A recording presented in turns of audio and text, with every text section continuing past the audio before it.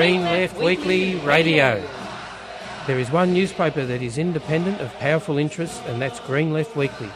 It's the people's voice, committed to human and civil rights, environmental sustainability, democracy and equality. It presents ideas mainstream media won't. It's the leading source of local, national and international news, analysis and discussion and debate to strengthen the anti-capitalist movements. It exposes the lies and distortions of the power brokers and helps us to better understand the world around us.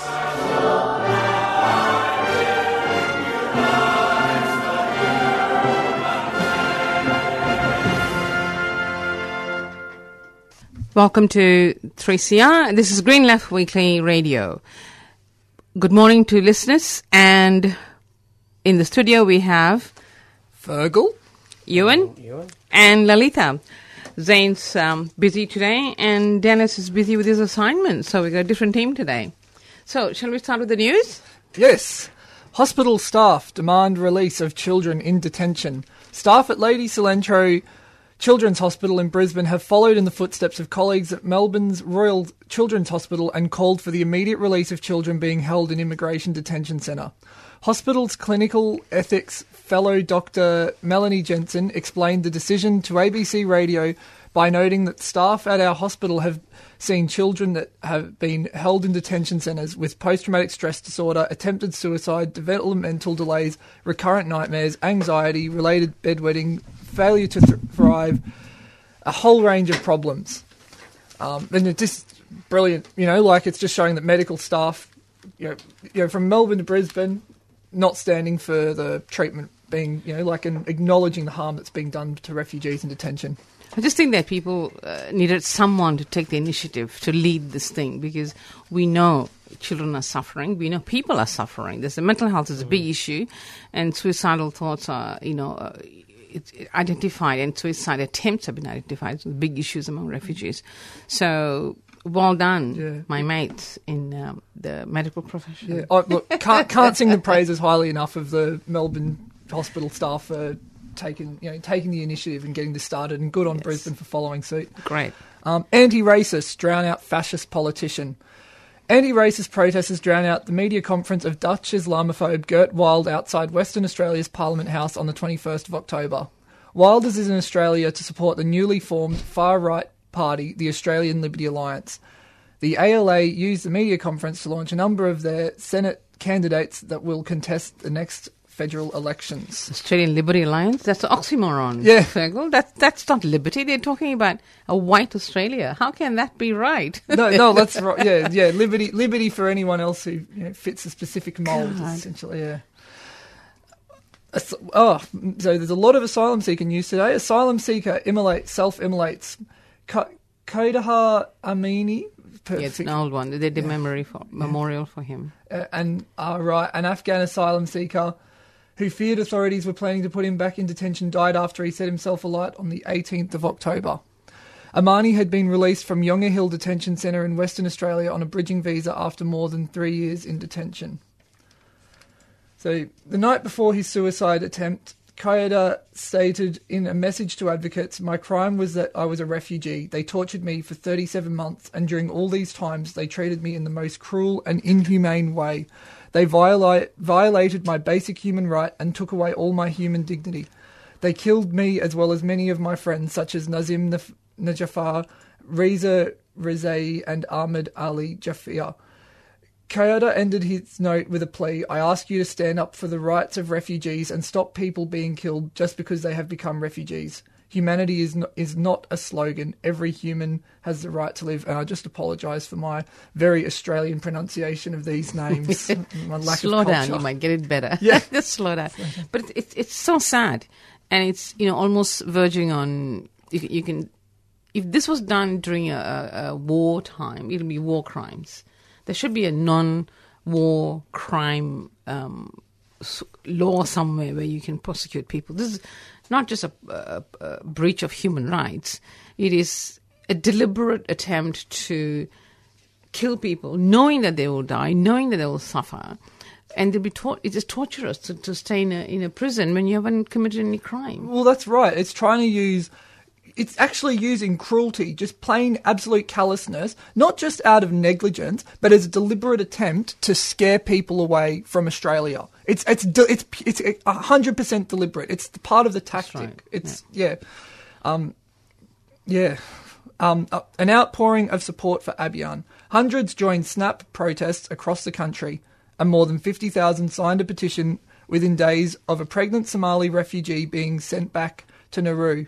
Abiyan, as she is known, became pregnant as a result of being raped while in detention on Nauru. Despite being flown to Australia on the 11th of October to discuss a planned termination with doctors, Abiyan was sent back against her will and without receiving any medical attention. Yeah, it's all a bit fuzzy, that one. You know, it's why would a woman who had been raped not want abortion? The claim was that she refused abortion, but was she giving counselling?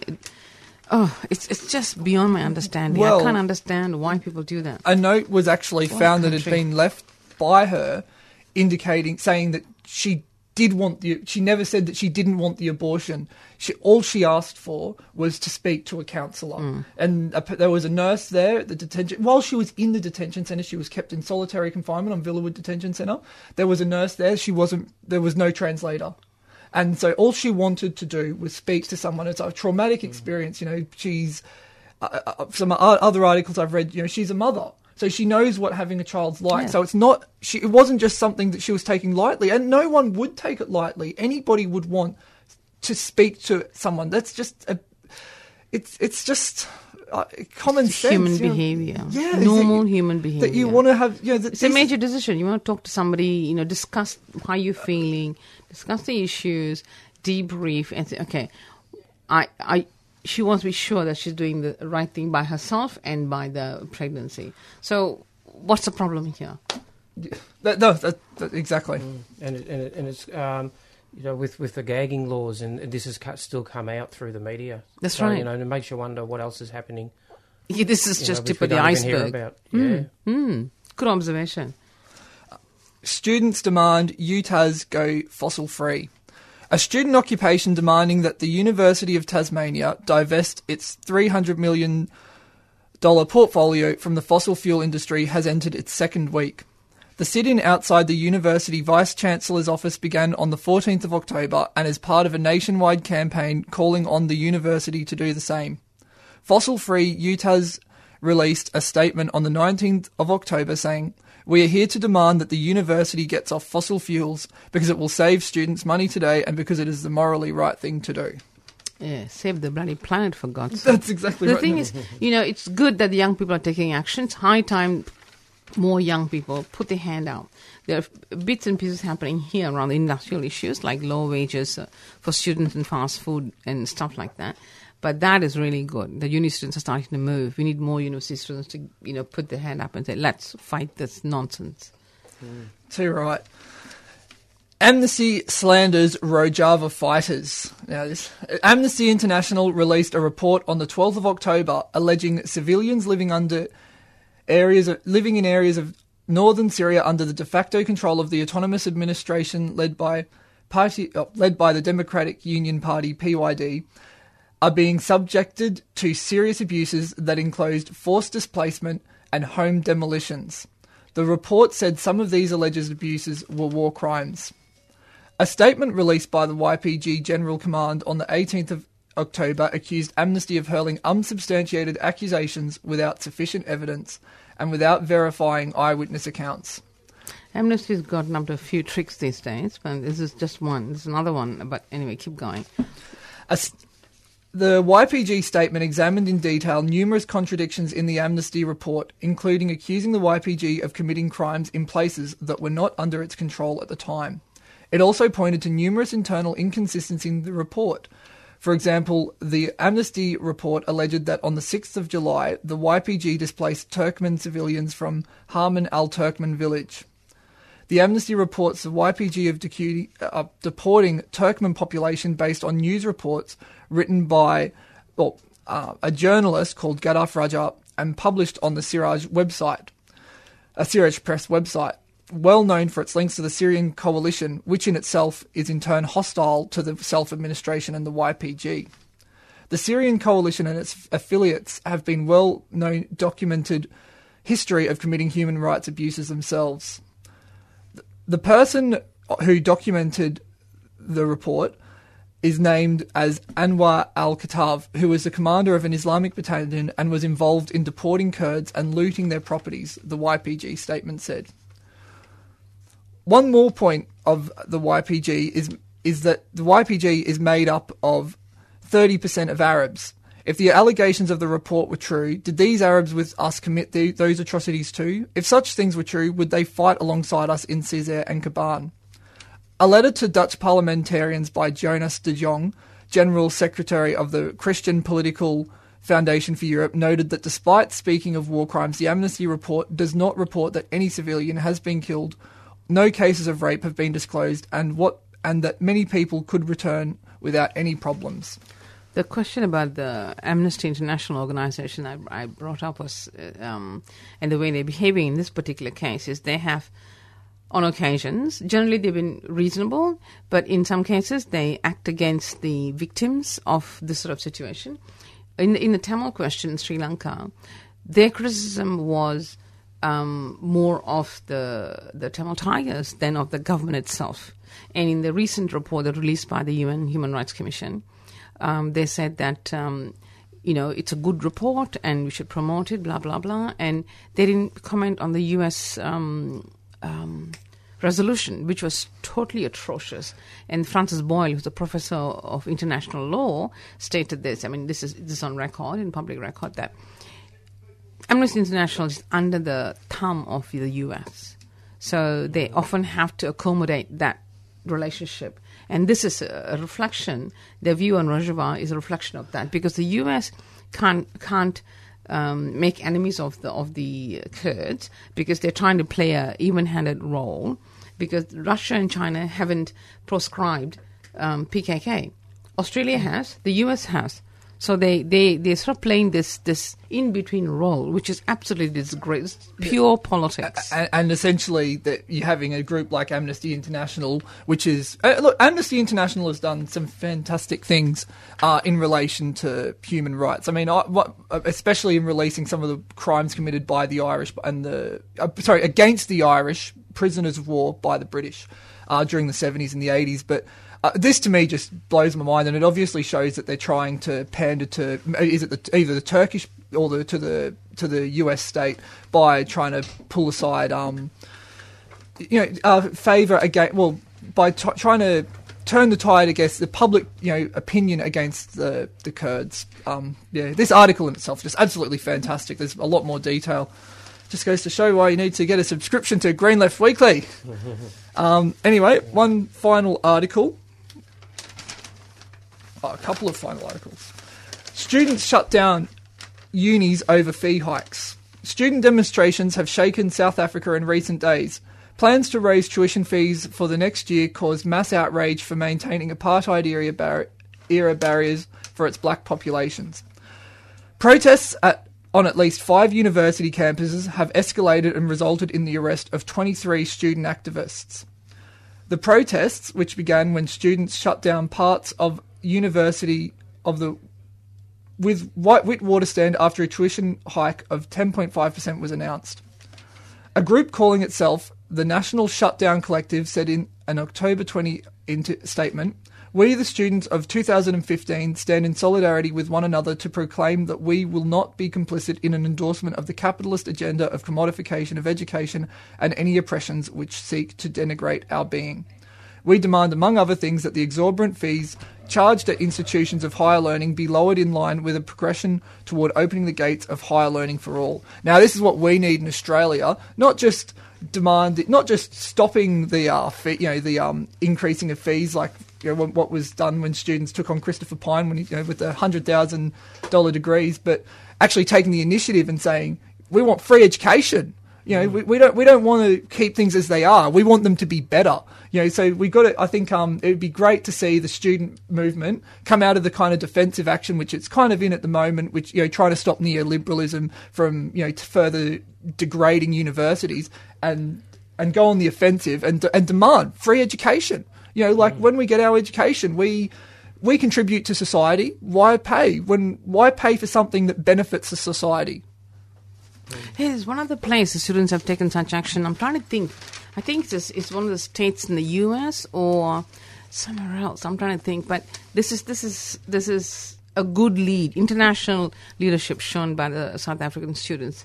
Yes, youth, move. Solidarity. Yep. Okay. And Tamil prisoners on hunger strike. About 300 Tamil political prisoners in 11 prisons began hunger strike on the 12th of October. Many of prisoners have been detained without trial under the Prevention of Terrorism Act. Some have been in jail for up to 20 years. New Socialist Party leader, you're going to have to tell me off about this, Lali, Vikrambu Karirante. Let me. No. His name is. Where is it? Okay. Vikramabahu Karunaratne. There you go, straight. I'm Australian, what can I say?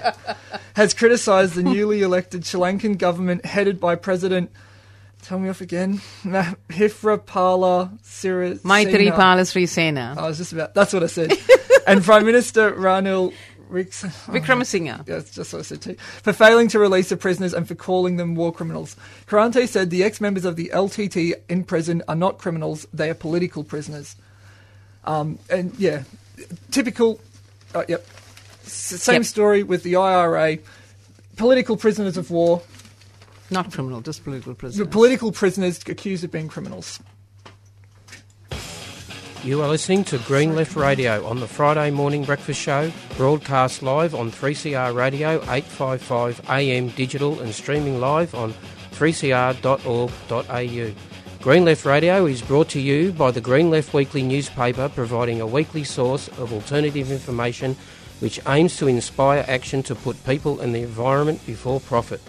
Subscribe to Green Left Weekly by visiting the website at greenleft.org.au. or call 1800 634 206. For new subscribers, it's only $10 for the first 7 issues.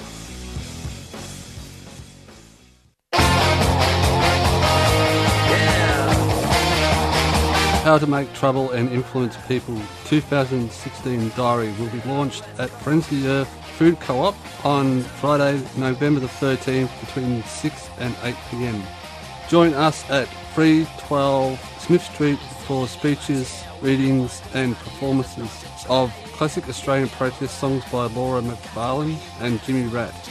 A benefit for 3CR and the Lost Cedros Biological Reserve. The diary features 366 radical dates in Australian history plus dozens of images and stories.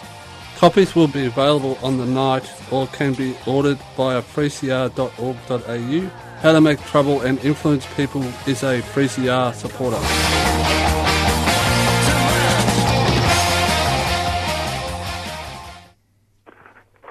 Couple of quick announcements. Go.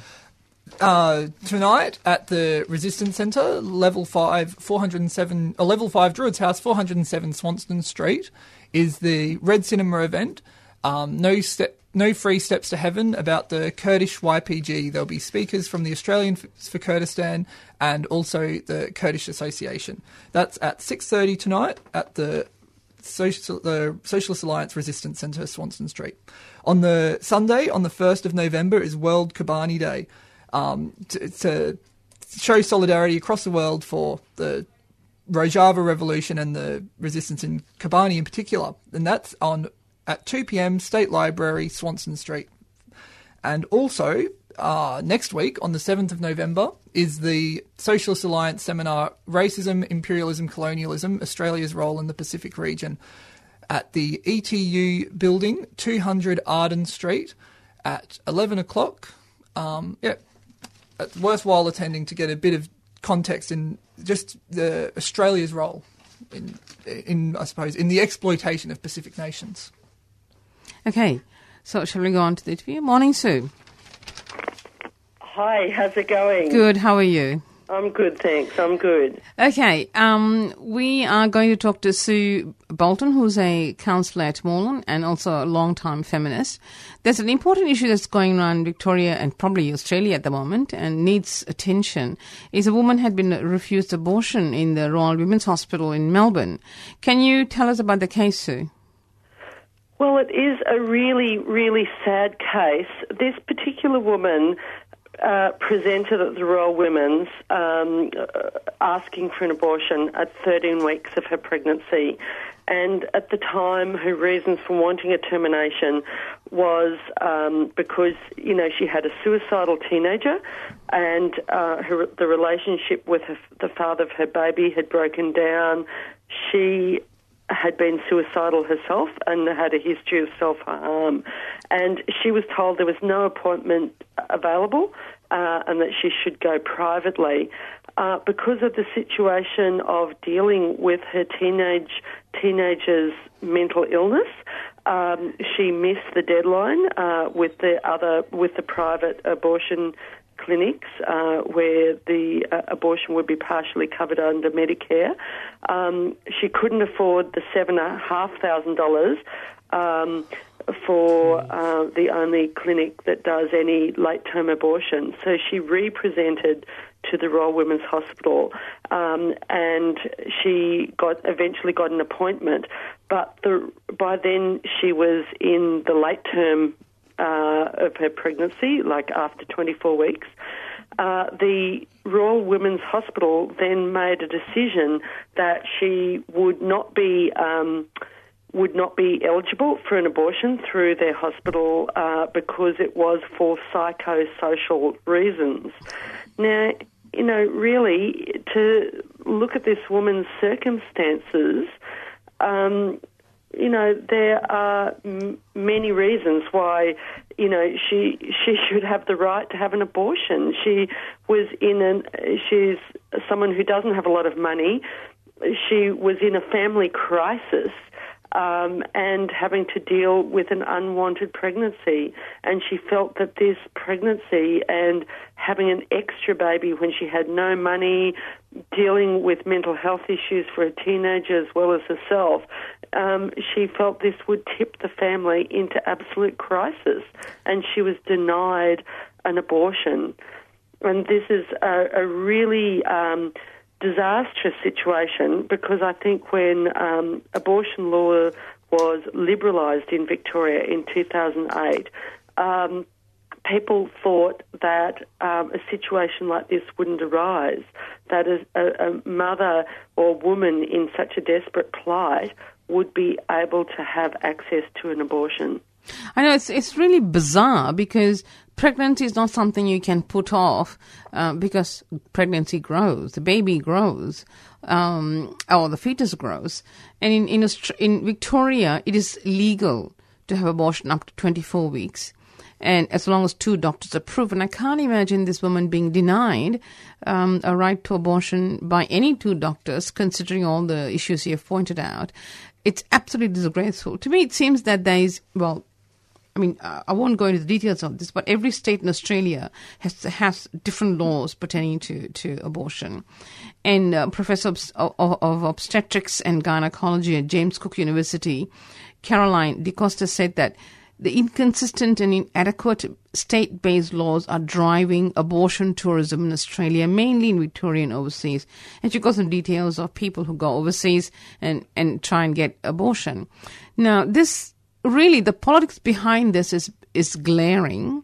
It's a breach of not just human rights, also women's rights that was hard fought and won for the 60s and 70s. So we have rolled back the rights we had won in those years.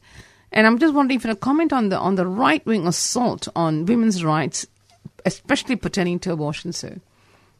Well, I think you're absolutely right. Just one little correction. Up until the law change in 2008 means that up to 24 weeks, women are meant to have, and it's totally legal to have an abortion without permission of doctors. Okay. After 24 weeks is when you need the permission Two doctors, of the two right. doctors, which, in my opinion, still creates a problem. If you live in a country area, there's a Catholic doctor in your town who won't refer you for an abortion.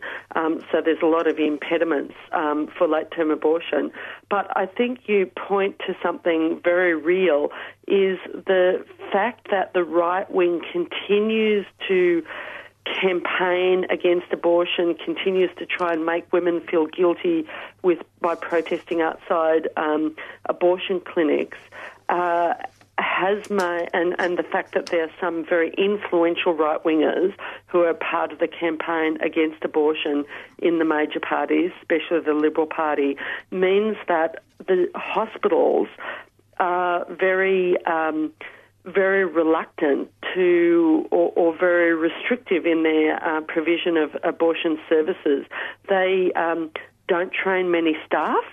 They use the argument that it's very difficult to carry out these abortions because there aren't many staff prepared to do it. One doctor interviewed in The Age, who was nameless, wanted to remain anonymous, said that he was a junior doctor, was quite prepared to carry out terminations but had never been asked to do it. And he said that there were many staff who did want to be trained and so that they could carry out terminations on request, but doctors were not being asked to do it. They were not being trained to do it.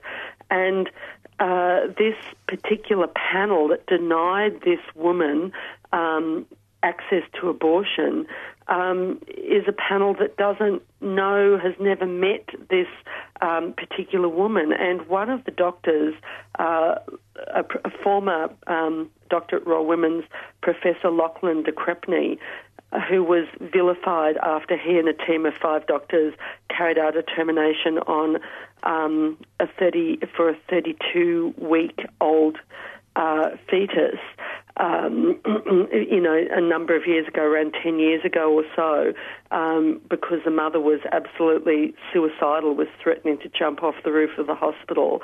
There was a panel brought in after that, and Lachlan de Crespigny says that this is a panel who's never met the woman, has no real full understanding of their circumstances, and he said that these are the most vulnerable women. They might be victims of incest or domestic violence. They might have gone through a traumatic marital breakup or the death of their partner. They could be drug addicted, or people who just presented late, not knowing they were pregnant, or young girls hiding their pregnancy. These are all the sort of circumstances in which women might seek abortion for so-called psychosocial reasons. Yeah. We need very real reasons. Yeah, there are a lot of issues we need to unpick here. We are running out of time here, Sue. But very quickly, I want to mention for listeners that the Mercy Hospital for Women doesn't even carry out tubal ligation for women. That's how conservative they are, because they're allowed to practice their religious rights, although they are a publicly funded hospital. And the skills at the Women's Hospital has been drained since the 80s. I used to work there. We went through a lot of abortion procedures. But anyway, we need to end it there. So thank you so much for being available, and we might have a long conversation another time. Thank you. Thanks, sir. Bye. Bye. Okay, that's it for today's show, and look forward to talking to you next week. And stay tuned now for Beyond Zero Emissions. Okay, bye. Bye-bye.